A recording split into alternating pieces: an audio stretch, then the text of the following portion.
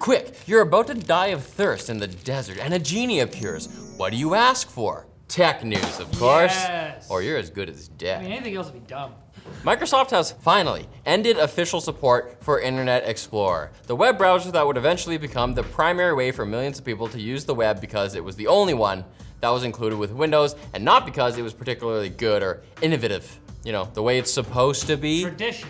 Nevertheless, IE persisted even as the web was eventually taken over by Google Chrome, Apple's Safari, and IE's own successor, Edge, which we're still waiting for to be canceled. IE is still being used by a number of people who I'm sure have psychologically interesting yet self-destructive tendencies. Sadly, Microsoft will continue to support IE for businesses paying to keep their Windows 7, 8.1, 10, and server infrastructure on life support, but for everyone else, you'll have to say your goodbyes.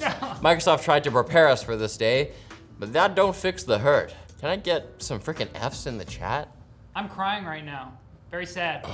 Intel and AMD CPUs are vulnerable yet again to a side channel attack discovered by security researchers. And you know what that means? A cool name and logo. Yay. The exploit is called Hertzbleed. It's called Hertzbleed because it involves monitoring a CPU's clock frequency adjustments as it executes a cryptographic workload and converting it into timing data that can be used to steal the processor's cryptographic keys. Got it? So the Hertz is bleeding into the It's a stretch. environment. We should stop this. While Hertzbleed doesn't require physical access to the PC, Intel doesn't think the attack is practical outside of a lab environment, since collecting the required power data would take hours to days. These people got a lot of time, Intel. But just in case, you could also defend against the attack by disabling your CPU's boost functionality. You'll lose a lot of performance, but you might also feel like a ninja going in stealth mode. Ooh. You know, sloth life. There's pros and cons. No one can hack me. There's mold growing on me.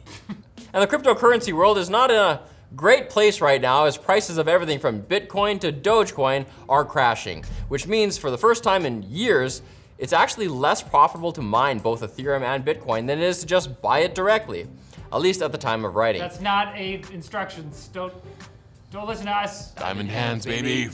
That's due to both the crashing crypto prices and rising energy costs, as inflation does a number on the world economy. The crash has caused major crypto exchange Coinbase to lay off 18% of its staff, or 1,100 workers, 4 months after it paid $14 million to run a Super Bowl ad of a QR code bouncing around the screen, DVD player style.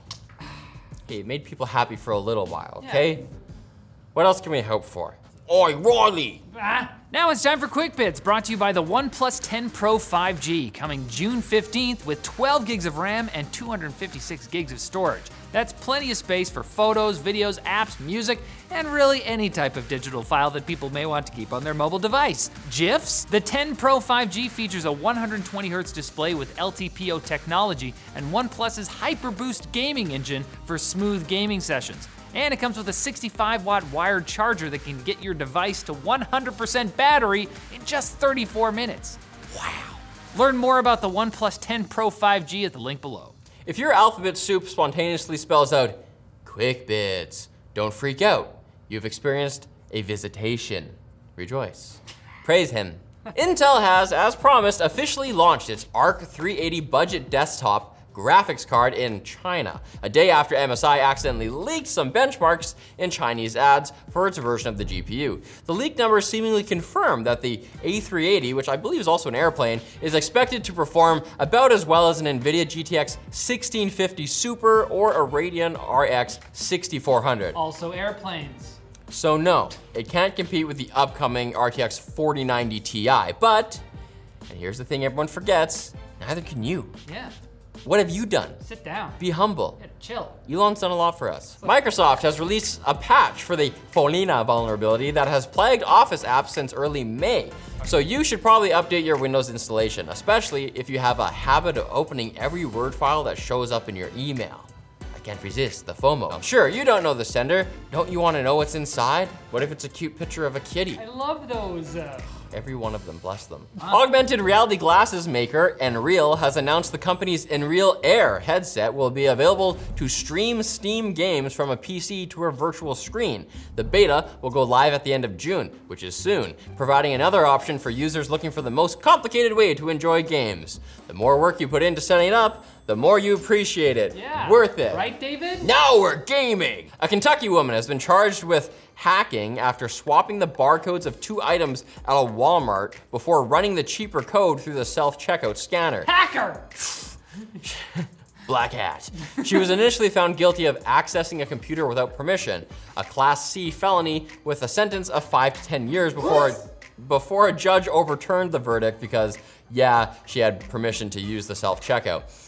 But now, Kentucky's Attorney General wants to reinstate the guilty verdict. Turns out there are a ton of hackers in places where old people don't know anything about computers. That's where they're all hiding out in Kentucky. America's priorities. And you may remember the Flopotron, a patchwork of floppy drives and similar devices that were used to play music. Well, Paweł Zandroniak, I'm not trying that again, has unveiled the latest version, Floppytron 3.0, composed of 512 floppy disk drives, 16 hard drives, and 4 scanners, which frankly gives professionally performed John Williams scores a run for their money. Who needs it? Go give a listen and bask in the floppiness. I'm loose, baby. And make sure you come back on Wednesday to bask in more floppy tech news goodness. I'm somewhat of a floppy basker myself. What's the point in basking if you ain't gonna flop it? We're going from 6 to midnight, fast.